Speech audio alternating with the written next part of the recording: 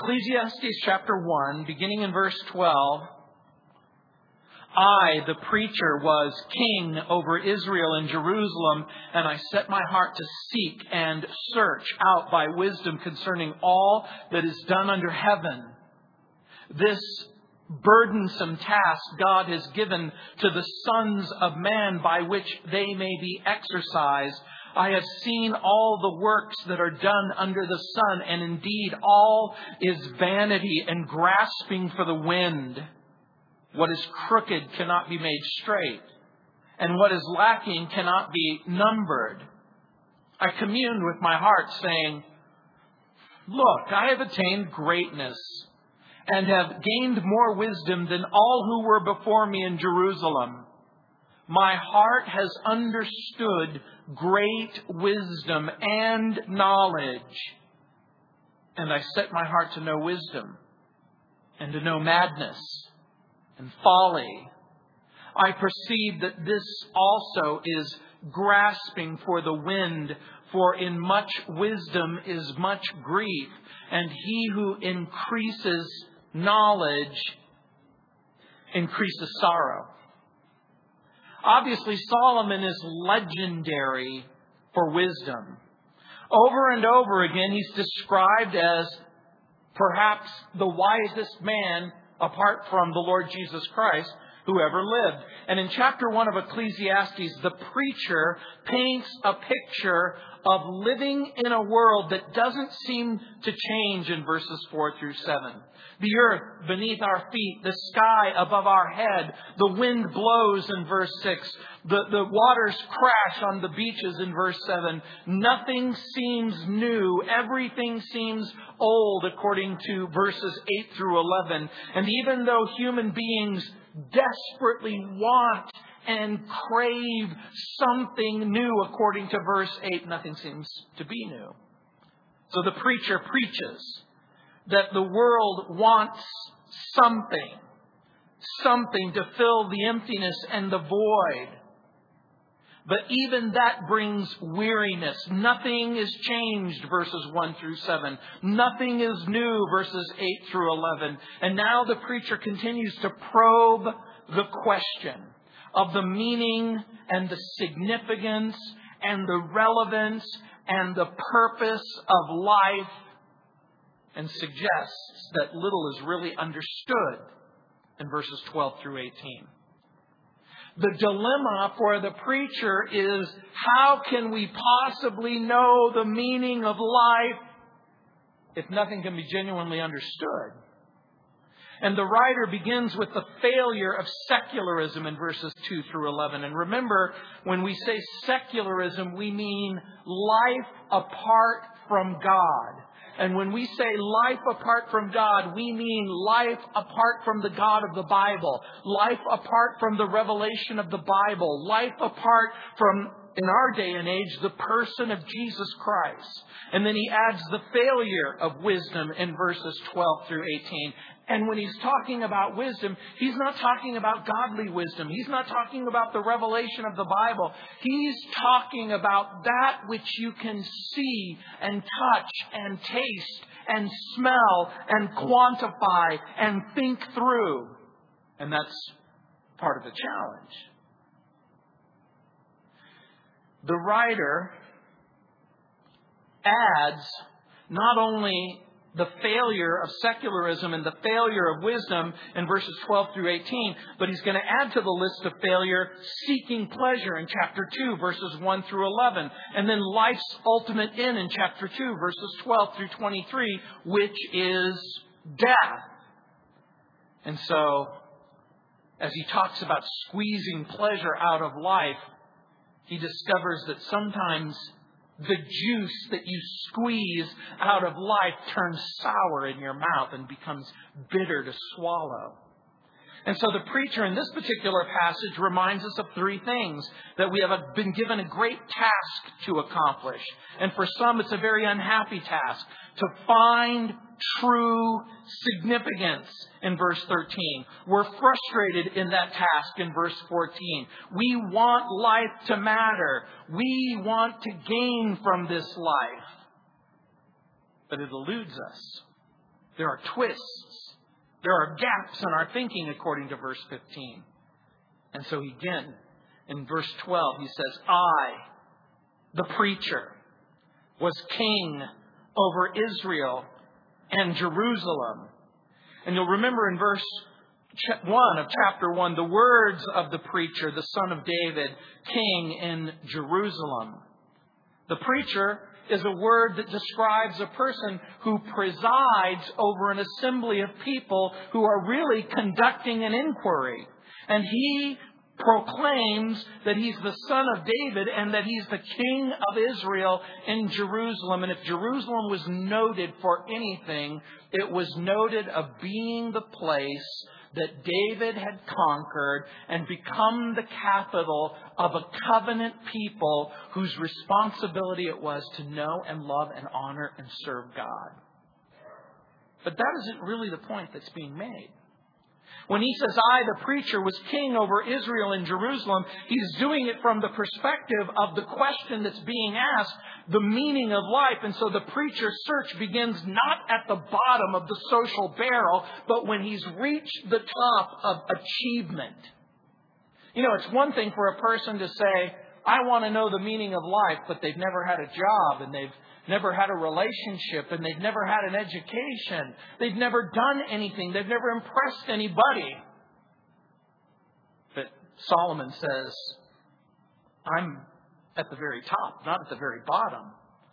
And the preacher's pessimism is meant to be contagious. And the preacher wants to cut off the escape routes of the person who's going to make the inquiry like personal wisdom apart from God. And so he says in verse 13, and I set my heart to seek and search out by wisdom concerning all that is done under heaven. And remember, that expression becomes an important one. Under the sun, under heaven. This burdensome task has God given to the sons of man by which they may be exercised. So when he writes, and I set my heart, that means the invisible internal portion of who you are, what you think and what you feel and what you believe. He says, I set my heart to seek and search, or seek and explore by wisdom concerning all that is done under heaven. And in this instance, under heaven means the world in which we live in, the world in which you can see, the world in which you interact with. Solomon will make some preliminary comments or observations. In other words, in this inquiry that he is making, he's going to draw what scientists call a tentative conclusion, or he's going to form a hypothesis.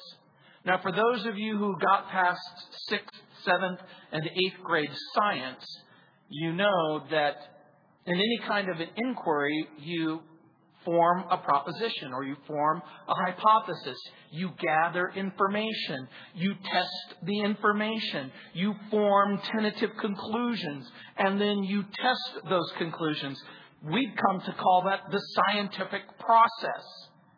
And that's exactly what the preacher is doing. He's going to make some preliminary comments or observations. And remember, he's doing this from a very human perspective, using human wisdom and human observation. As a matter of fact, when he says, and I set my heart to seek and search, he's using an idiomatic expression in the Hebrew language, which basically means, in a very real sense, to discover the root of a matter, or the source of a matter, or the beginning of the matter. That's the idea behind the Hebrew word seek. When I was a young man growing up in high school, we were forced to read Hermann Hesse's book, Siddhartha. And in it there was a quote that I never forgot. He has the Buddha saying, seeking means to have a goal, but finding means to be free.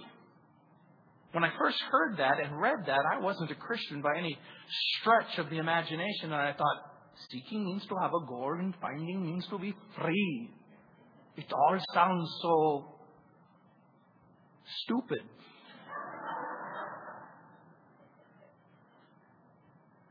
But this is exactly what the preacher is doing. He's forming a hypothesis, and he's seeking to either affirm or deny the hypothesis. He makes the initial observation, and then he wants to provide an adequate explanation. So he's going to continue the search, and he's going to continue it in a detailed fashion. It means to seek deeply, and the word search means to search thoroughly over the widespread, or what you and I might call all available resources. In other words, what he is saying is, I purpose in my heart to conduct an exhaustive search. For those of you who are in graduate school, or for those of you who have ever had to pursue a PhD, in a PhD program, what your job is to take the sum and the substance of everything that has been written on the subject at hand, and for you to uncover every stone, to look up and down, left and right, to figure out a new way to look and to conduct the search in order to approve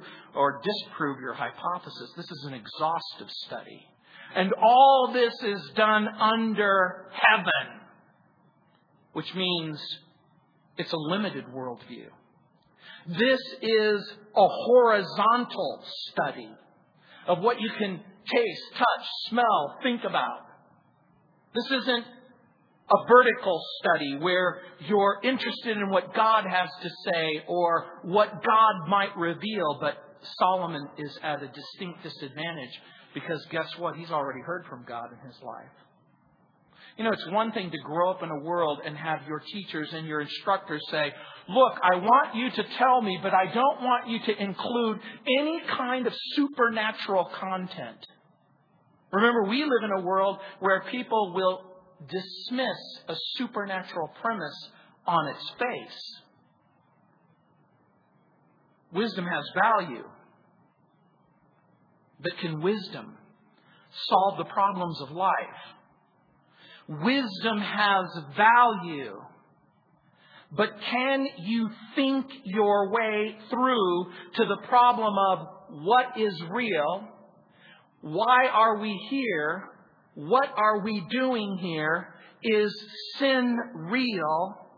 Is heaven real? Is hell real? How can you know the answers to those questions unless God is willing to reveal himself? Here's the good news. God has revealed himself in the person of Jesus Christ. Solomon lived about 1000 BC, and some 600 years after Solomon wrote these words, Plato wrote, quote, perfect wisdom has 4 parts vis-a-vis wisdom, the principle of doing things right, justice, the principle of doing things equally in public and private, fortitude, the principle of not flying from danger, but meeting it. In other words, the difference between cowardice and what's the word I'm looking for? Courage. That's the word I'm looking for. The difference between cowardice and courage. And temperance. The principle of subduing desires and living moderately. People in every age and every circumstance have talked about wisdom. Remember, when the Bible talks about wisdom, it isn't just simply knowing things. It's knowing the right thing to do with the information that you possess. You know, it's one thing to know that a train on the tracks, coming down the tracks, going quickly, can hurt you. It's another thing to get up off the tracks and leave the tracks. Having an understanding that the train can hit you and hurt you is very different from leaving the tracks. In the 2nd grade, I learned a rhyme. My teacher, Mrs. Standorf, God rest her soul, would say to the young scholar, Gino Geraci, a wise old owl sat on an oak. The more he saw, the less he spoke. The less he spoke, the more he heard. Why aren't we like that wise old bird? This was Mrs. Standorf's polite way of telling me to keep my mouth shut and listen.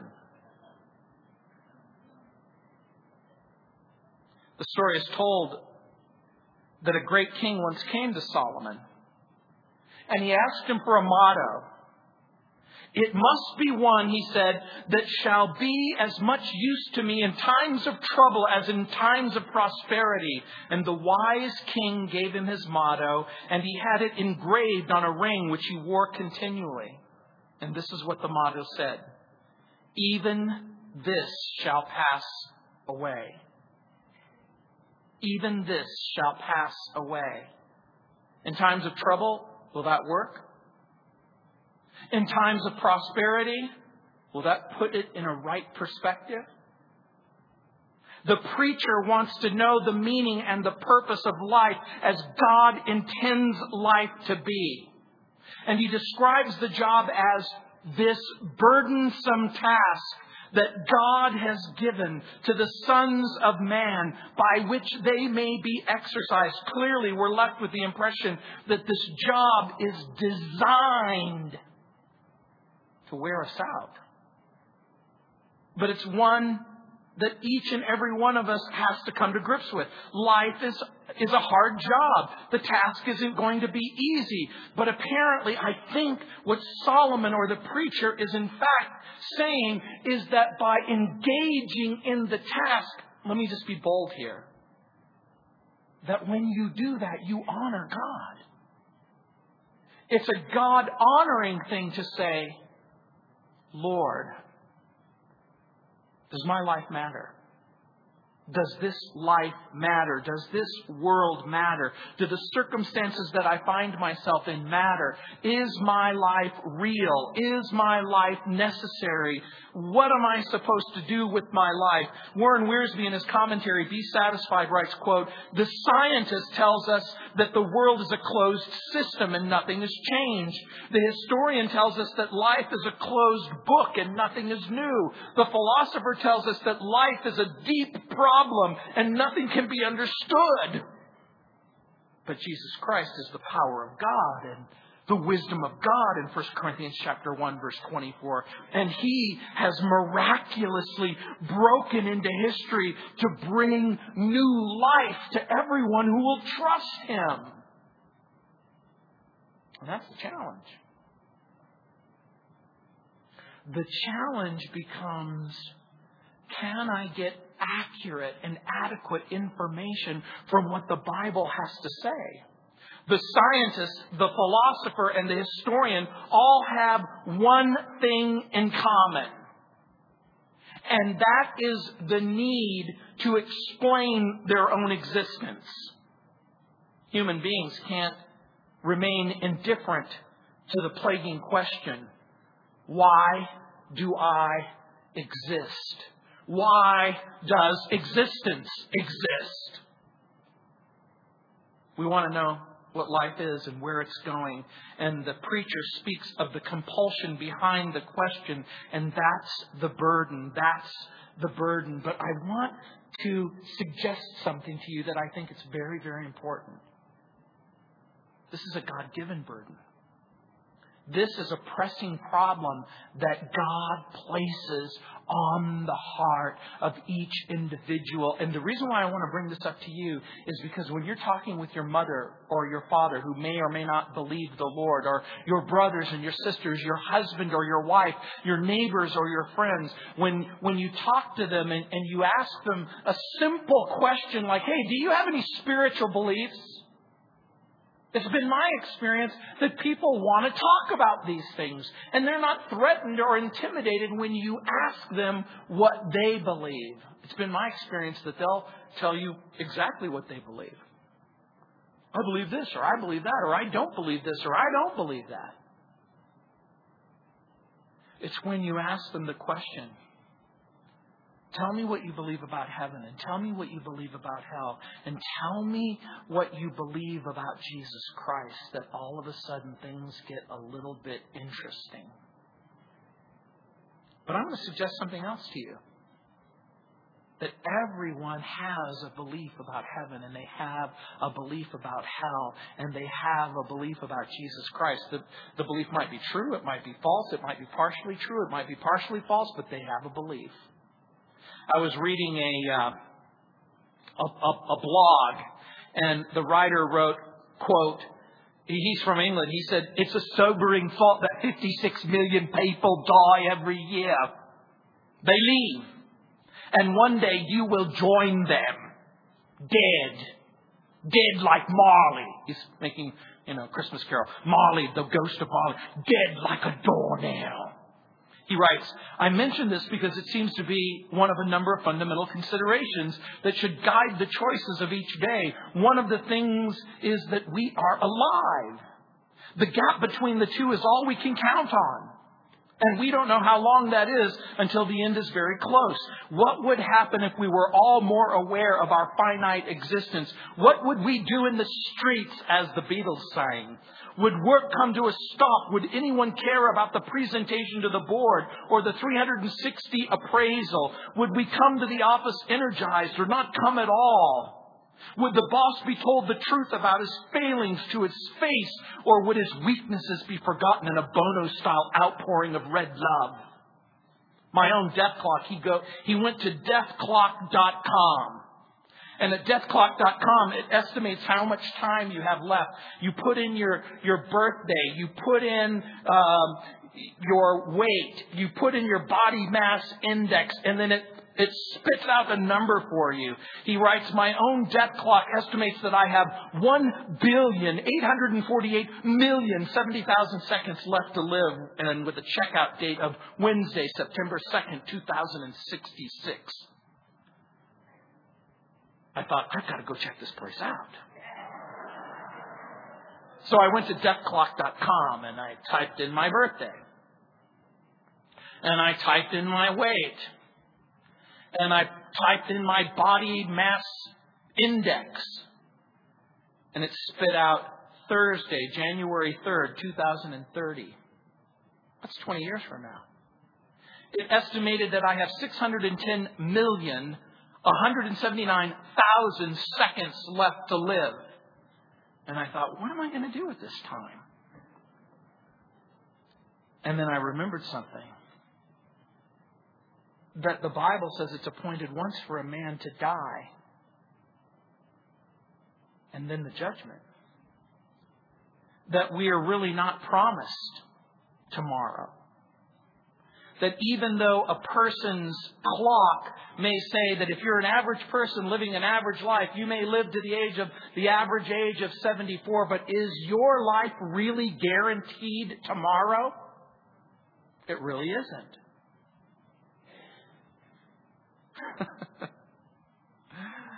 And so we have this burden. Why am I here? What am I doing? And in verse 14, the preacher says, I have seen all the works that are done under the sun, and indeed, all is vanity and grasping for the wind. Remember what he said, and we've already talked about what it means, things that are done under the sun. In other words, it's the way that people live their lives in the very real world in which we live. And all is vanity. And remember how we defined vanity? That vanity is what's left after a filthy soap bubble pops. It's air. And he talks about the grasping for the wind. So this is the tentative conclusion. I've seen everything under the sun. I've done it all. I've seen it all. Indeed, all is empty, meaningless, grasping for the wind. How can you possibly know the meaning of life? And this is the tentative conclusion that I'm going to suggest to you. One of two things is true in this passage. How can you possibly know the meaning of life if you just simply observe life? That's possibility number one. The second possibility is, how can you possibly know the meaning of life if you turn your back on God? I prefer the second one, and there's a good reason why. Because if you're not aware that there's a God, if you're not aware that He loves you, if you're not aware that He created you so that you could have friendship and fellowship with you, if you're not aware of the problem of sin, then the chances are the solution to the problem of sin will constantly be a little bit past your reach. How can you possibly know the meaning of life if at the very beginning of the inquiry you refuse to even consider whether or not there's a God? So the preacher has set a course, a destination. Look what it says. I've seen all the works that are done. This is the destination, under the sun. I think it might mean, let's leave God out of the picture. Let's take heaven's claims off the table. Now, by the way, do we live in a world, particularly in the academic world, where professors will say, we're willing to philosophically talk about the meaning of life or the search for meaning or this or that, but we can't put God on the table, and we can't put the Bible on the table, and we can't put the revelation of God on the table? What kind of conclusion are you going to come to? Do you think it's going to be pessimistic, or is it going to be optimistic? I think it's going to be very, very pessimistic. If you begin the inquiry from the position and the vantage point of, let's simply look at the physical and material universe, then you're going to run into an incredible obstacle. But the writer of Ecclesiastes in verse 15 says, what is crooked cannot be made straight, and what is lacking cannot be numbered. What does this mean? You remember in 1 Kings chapter 4, verse 32, when we were talking about Solomon and his resume, it said that Solomon spoke 3,000 proverbs. His songs were 1,005. And remember, Song of Solomon was one of those songs. I suspect that this is one of Solomon's 3,000 proverbs. What is crooked cannot be made straight, and what is lacking cannot be numbered. What is he saying?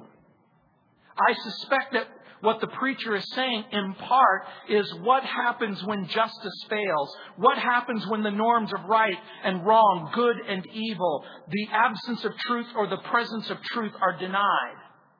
In other words, if you take something that's straight, there's a God, there's right, there's wrong, there's true, there's false, and you bend it and you twist it, who will share what they have when you have nothing? By the way, when you read that, what is crooked cannot be made straight. What is lacking cannot be numbered. I'm going to ask you a question. How much of your time is spent trying to straighten up something that's been twisted or bent? How much time do you look at something and you go, wow, this relationship is twisted or bent or broken. Oh, this government is twisted, bent, or broken. Oh, this culture is twisted, bent, or broken. Oh, this is twisted, bent, or broken. Oh, this is twisted, bent, or broken. How much of your life consists of trying to fix and put your energy into that which is bent and that which is twisted and that which is broken? By the way, could you successfully, let's just say that you're not quite as old as me and you don't have 600 million seconds left. Let's say you have a little time on your hands and you have as much as 1 billion seconds left in your life. Could you actually literally occupy every moment of every day that you have left trying to fix something that's broken? To make straight something that's twisted?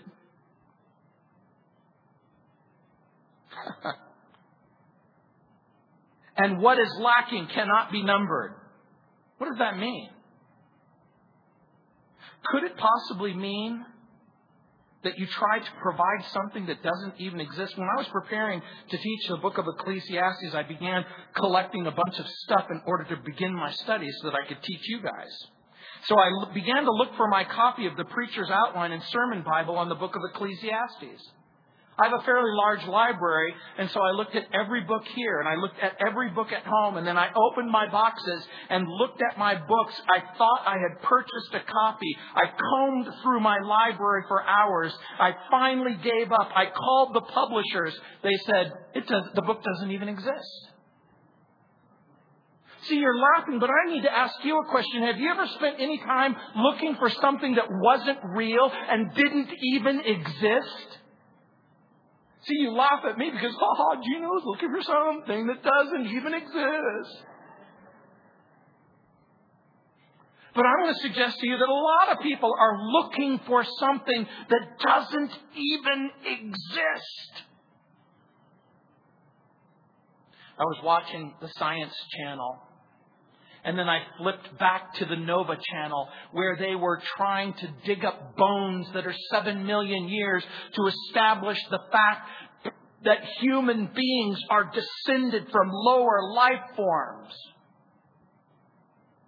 That the Bible isn't true, and that the account in Genesis is not true, that there is no God, there's no Adam, there's no Eve, there's no sin, that we're just simply living in a world, the product of evolutionary chance, random time, the confluence of events that somehow resulted in you. And a man spent 4 years in the dirt and the dust of the Sahara Desert, looking for bones in the hopes that he could find the missing link, prove that the Bible's not true, and that the account of Genesis is not true.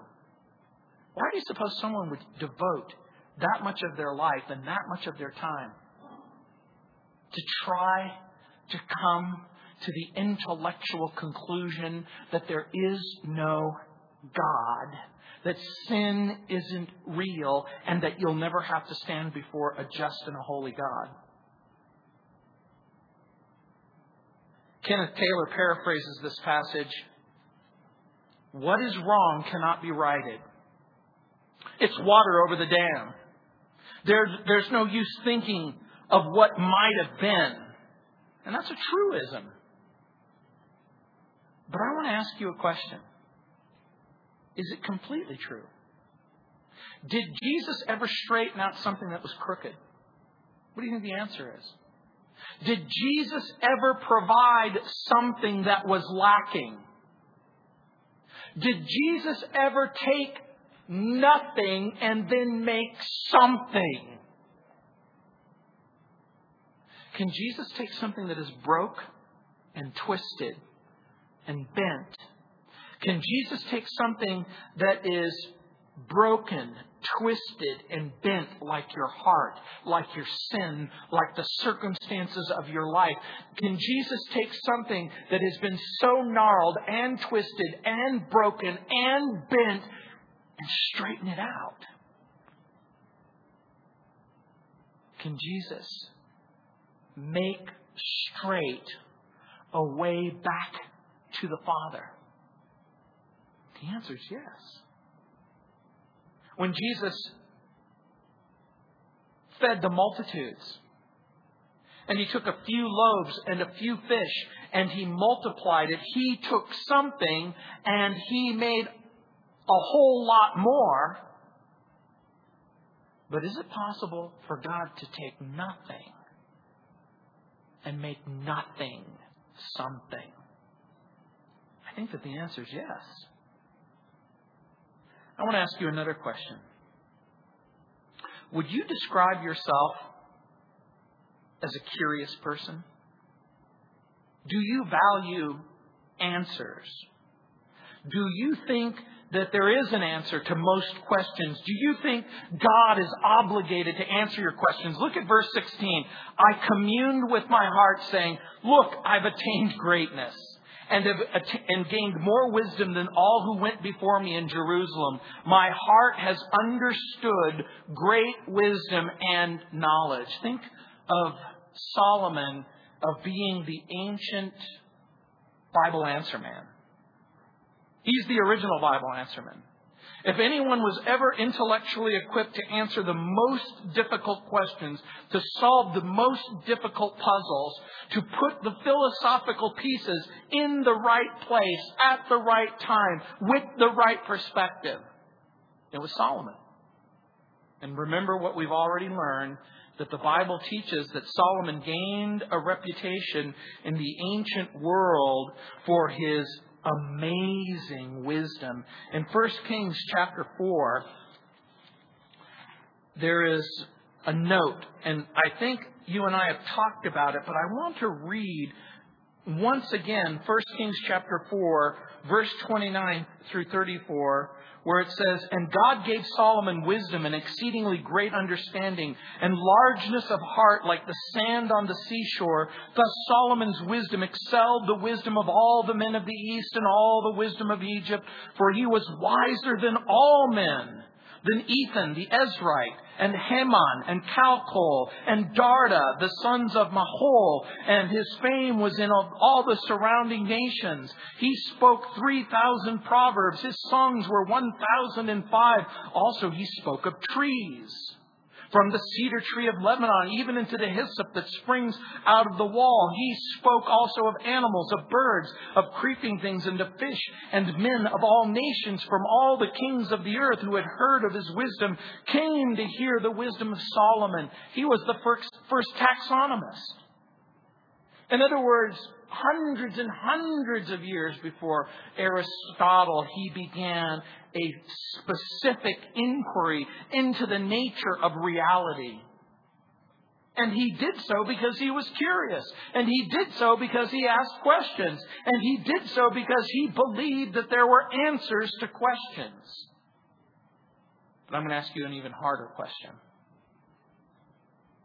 Just because you have a question, is God obligated to answer all of your questions? No. I think certain questions really do matter, and I think questions that God really wants you to ask and desires to answer.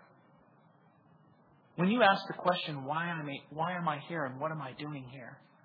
I think God wants to give you an answer. I think when you come to grips with the problem of your own sin and you say, what in the world am I going to do with my sin? God wants to give you an answer. That there's a provision in Christ Jesus. That you don't have to bear your sin and you don't have to bear your guilt and you don't have to walk in wickedness and estrangement from God. There's a reason why David's son and his future famous son, Jesus, is going to die on the cross and rise from the dead. It's not wrong to ask questions, and it's not wrong to search for the answers. And Christians aren't simply called to ask the right questions in order to get the right answers. You see, Christians are called to live a little bit differently. And let me tell you what I mean by that. The Bible says that we've been given promises. In the New Testament, Peter writes about exceedingly great and precious promises that by these we might become partakers of the divine nature. You see, you as a Christian don't have just simply the responsibility or the obligation to ask questions. You've been given answers in the Bible. Answers. Real answers. But not just answers, and I'm going to even go one step further and say these are answers that also fall under the category of promises, and that if you will embrace those promises, your life can be a different life. Let me be careful here. I am not suggesting that we substitute faith for explanations or explanations for faith. What I am saying is this. We're called to live not by answers, but by faith. Now, someone might hear me say that and accuse me of being anti-intellectual. I want to be very clear here. I am one of those people who believes that God gave you a brain. And that God gave you a brain to think with. And that God gave you a brain to ask questions and look for answers. But when the Bible says that we're called to live by faith and not by sight, people often want a rational, reasonable explanation for every answer. But remember what Jesus said in John chapter 20, verse 29? He said, "Blessed are they that have not seen and yet have believed." He is saying that in the context of appearing in his resurrection body before a skeptic, Thomas. And remember, Thomas's statement was, there's no way that I'm going to believe that Jesus Christ has risen from the dead unless he appears right before me and I take my hand and I stick it in the prints of his body and I place it in the cleft of his chest where the Roman spear has divided his ribs. And remember what Jesus invites. He says, here I am. Go ahead, place your hands. He says, give up. Jesus basically says to Thomas, stop being an unbeliever and start believing. And it's in that context that Thomas says, my Lord and my God. And Jesus says, blessed are they that have not seen and yet have believed. So you might think, I'm never going to believe in Jesus unless he materializes right before me. And I might be able to say, how did you know it was Jesus? I mean, could it be a demonic entity that materializes right before you and pretends to be somebody that he's not? The Hadron Collider that's buried under parts of Switzerland at a cost of $9 billion is the most expensive piece of equipment ever built by human beings in order to conduct experiments. Are you guys familiar with the Hadron Collider? I think it's a very cool instrument. The purpose of the Hadron Collider is to answer the most basic question of physics. What is our universe made of? What are we made of? How do basic particles interact with one another? And so they built a 9 billion with a B instrument in order to smash reality at the subatomic level in order to release the forces with the hopes that if we can understand what the universe is made of and what we are made of, then we might have answers to questions. But make no mistake about it. They may discover further and further how that which is invisible makes up that which is visible. But even if they make that discovery, will they ever be able to ask and answer the question, why am I here? With the simple knowledge of the constituent elements of the universe, is that going to provide a satisfying solution to the problem of why I'm here? I don't think so. In verse 17 it says, and I set my heart to know wisdom and to know madness and folly. I perceive that this also is grasping for the wind. And I know what you're thinking. Wait a minute. Wisdom I know about. But why does the preacher introduce the subject of madness and folly? It may come as a shock to you. But the preacher has dedicated his life, his strength, his mind. He wants to learn about the wisdom of the ages. And since we're being honest, he's basically even saying, look, I want to be logical and I want to be rational and I want to be reasonable. But here's what else he's saying. I'm willing to be irrational and unreasonable. In other words, I'm willing to allow this question and the course of my question. I am willing to do things and go places and do things that might seem foolish or even mad. I grew up in a world where there was a professor at Harvard named Timothy Leary. He introduced in part the world to the subject of altered states of consciousness through D-lysergic acid dithylamide. It's, of course, come to our culture as LSD and other kinds of things. We now call it medical marijuana. We didn't call it medical marijuana back in those days. We called it herb and pot. As a matter of fact, that's where I learned my first Spanish words, sin semilla. I thought it was a place in Mexico. I had no idea that it meant no seeds. But here's what Solomon is basically saying. I am willing to expand my consciousness. I am willing to even push the threshold of consciousness in order to try to determine whether or not I can answer my question. But here's his conclusion. But it didn't do any good. He was grasping for something that he had no chance of holding on to. He said it was like the wind. And you might think of it as altered states of consciousness. For him, it might be drunkenness. For him, it might be madness. But the word translated madness means, in this particular context, the opposite of wisdom. As a matter of fact, it wouldn't be wrong to translate this word absurd. Has anyone ever said to you, well, that's absurd? And Solomon said, I am willing to even ask and answer what seems like absurdities in order to get to the answer.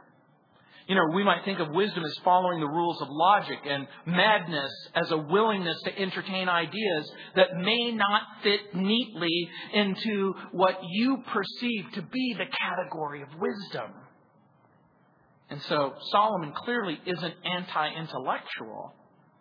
Clearly, he wants to know more. He's pursued education. He's pursued wisdom. He's pursued knowledge. We might even suggest that Solomon begins to look to the mystical, perhaps even the irrational.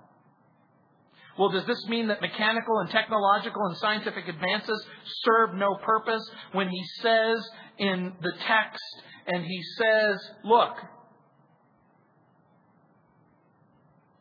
I commune with my heart saying, look, I've attained greatness. My heart has understood great wisdom. I set my heart to know madness and folly. I perceive that this is also grasping for the wind. And so mechanical, technological, scientific advances don't matter. No, that's not the point that Solomon has made. Scientific, mechanical, technological advances isn't what he's looking for. By the way, because you have access to more information than any generation before you. Because you can drive faster and go faster and be in places that took other people weeks and months and even years to get to. Your ability to access information and go places and do things, does that mean you now have a satisfying solution to the problem of the meaning of life? Are people able to know more and go away from God faster than they've ever gone ever before? No, we thank God for the qualities of life and medicine, transportation that have been made by scientific exploration and discovery. We thank God for people who ask questions about sickness and disease and how to combat plagues and drought and hunger and pain. I have more information on the hard drive of my computer than some ancient libraries of major civilizations. But does that mean we know more than we've ever known?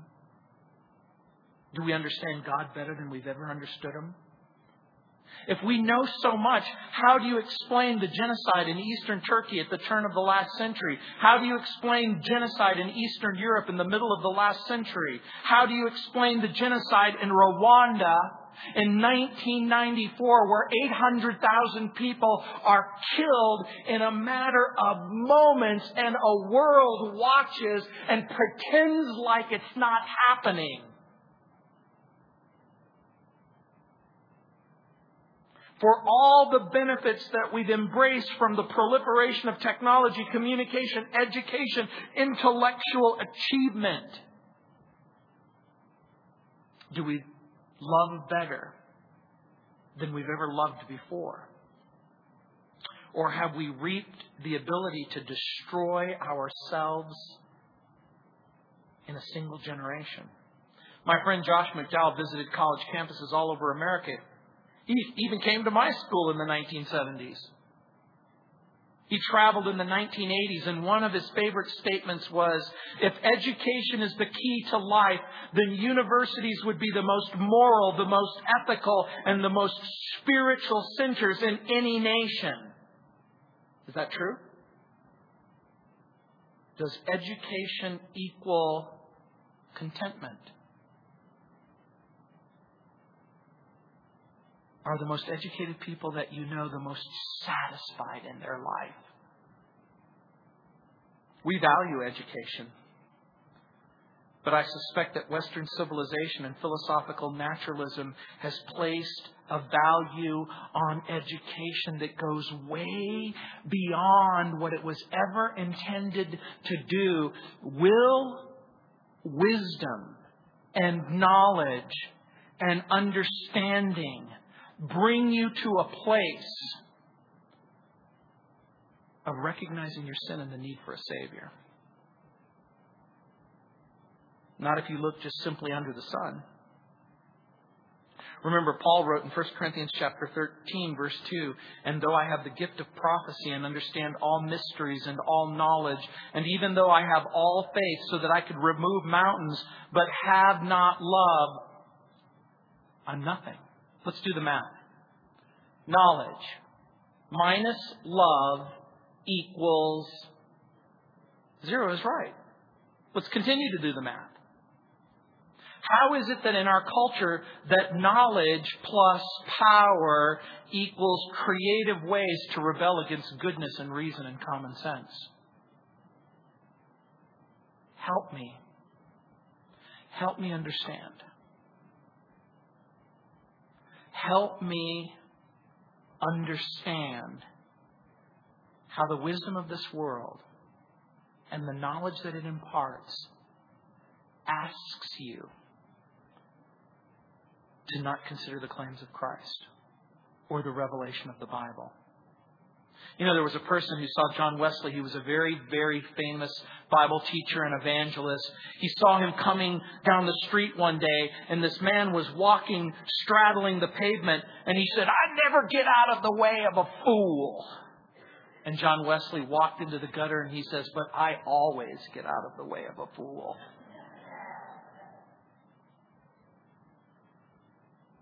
In verse 18, the preacher says, "For in much wisdom is much grief. And he who increases knowledge increases sorrow." Why would he say such a thing? Is there a dark side to wisdom, do you suppose?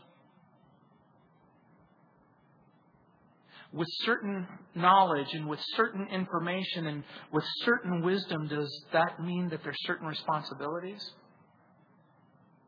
Grief is often the place where sadness and oppression and loss congregate. There are people who love themselves. There are people who are oppressed and lonely. There are people who want wisdom and only wisdom. They want knowledge and only knowledge, but they do not want the wisdom of God, and they do not want the knowledge of God. And if you have all of the wisdom that this world has to offer, and if you have all of the knowledge that this world has to offer, and if you have none of the revelation of the Bible, and if you have none of the revelation of Jesus Christ, it's going to increase sorrow. The preacher possesses intellectual advantages. He possesses social advantages. He possesses political and resource advantages. But the preacher preaches and says that great wisdom only adds to his problems, increases his difficulties, expands his sorrows. Again, Warren Wiersbe writes, "People who never ponder the problems of life, who live innocently day after day, never feel the pain of wrestling with God and seeking to understand His ways. The more we seek knowledge and wisdom, the more ignorant we know we are. This only adds to the burden. All our knowledge brings us nearer and nearer our ignorance," wrote T.S. Eliot in Choruses from the Rock. An old proverb says, "A wise man is never happy." Why? Why? Because his or her wisdom is a wisdom that only informs in the here and now. Adam and Eve fell in a perfect paradise.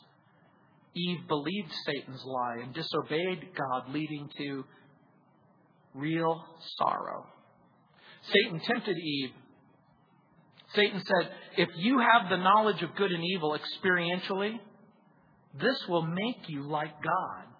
And by the way, when Adam and Eve disobeyed God and they obtained the experiential knowledge of good and evil, did it add to their wisdom and their knowledge, or did it add to their sorrow? Hey, when you added to your repertoire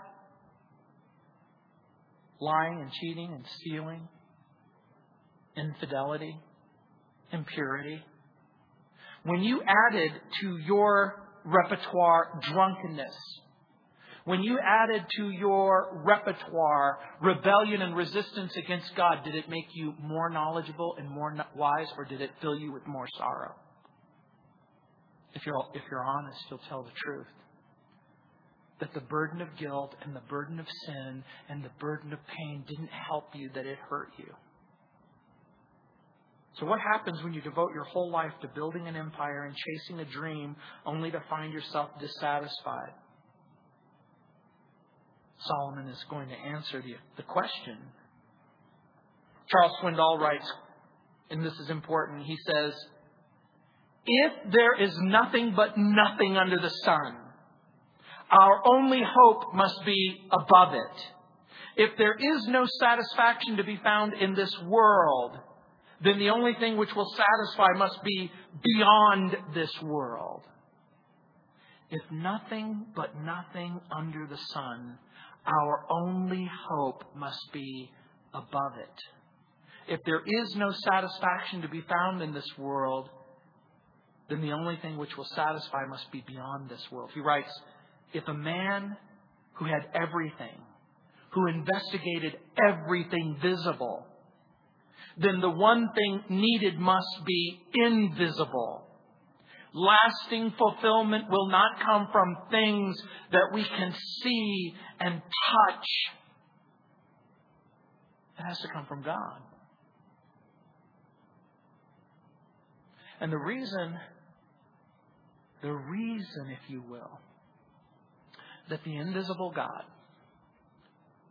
who brings a message of hope in a dark and wicked world, if the thing that really does provide the satisfying solution to the problem of sin and the meaning of life, if the Reformers were right when they wrote the Westminster Confession and they said that the purpose of man is to glorify God, then it becomes impossible for you to glorify God unless you come to Him. Experience forgiveness and hope, redemption and reconciliation. If there is satisfaction found in this world, then why is the consistent testimony one of emptiness and darkness and loneliness? And if the consistent testimony of the gospel is that if you will turn to Christ and away from your sin, if you will abandon your sin and your unbelief, there's freedom, there's forgiveness, there's hope, then it seems to me to make good sense to at least make an inquiry into the claims of Christ. We're going to have communion in just a moment. What I'd like you to do is retain the elements until we all have an opportunity to participate together. Let's pray. Heavenly Father, I pray for that person who finds themselves in that empty and lonely place, or in that wicked and guilty place. Lord, they've come here and they need answers and they need hope. That they've discovered that there's no satisfaction in this world. And they're willing to entertain the idea that there is something satisfying beyond this world. That they look around themselves and they see that the visible world lets them down. But that the invisible world can fill the emptiness that's on the inside. Lord, like Augustine, we believe that there is a God-shaped hole inside of each and every person. And that there are only two things that people will attempt to fill that hole with. Pride and the person of Jesus. Pride is wicked and deceiving. It is indeed great and large. And it seems amazing to me how much space pride can occupy. But Lord, it doesn't seem quite large enough to fill the emptiness on the inside. And so, Heavenly Father, we pray that in that spirit of brokenness and humility, and a willingness to turn from sin and turn to the Savior, that person who finds themselves here tonight in wickedness and rebellion will take this time even now to pray that simple prayer. Heavenly Father, I believe that the meaning of life is found in the person of Jesus Christ. If anything else is real, I know that my guilt is real. I know that my sin is real. I know that the emptiness is real. I know that the wickedness is real. And Lord, I want to experience hope and cleansing and forgiveness and a right relationship with you. And Lord, I believe that Jesus Christ came to provide that hope, that forgiveness, and that love. That He died on the cross for my sins and He rose from the dead. And because He's alive, He can change my life. And I want that life. I desire that life. Lord, I pray that by Your Holy Spirit You would extend the invitation, and that they would experience life and love and hope and redemption and forgiveness and joy. In Jesus' name, amen.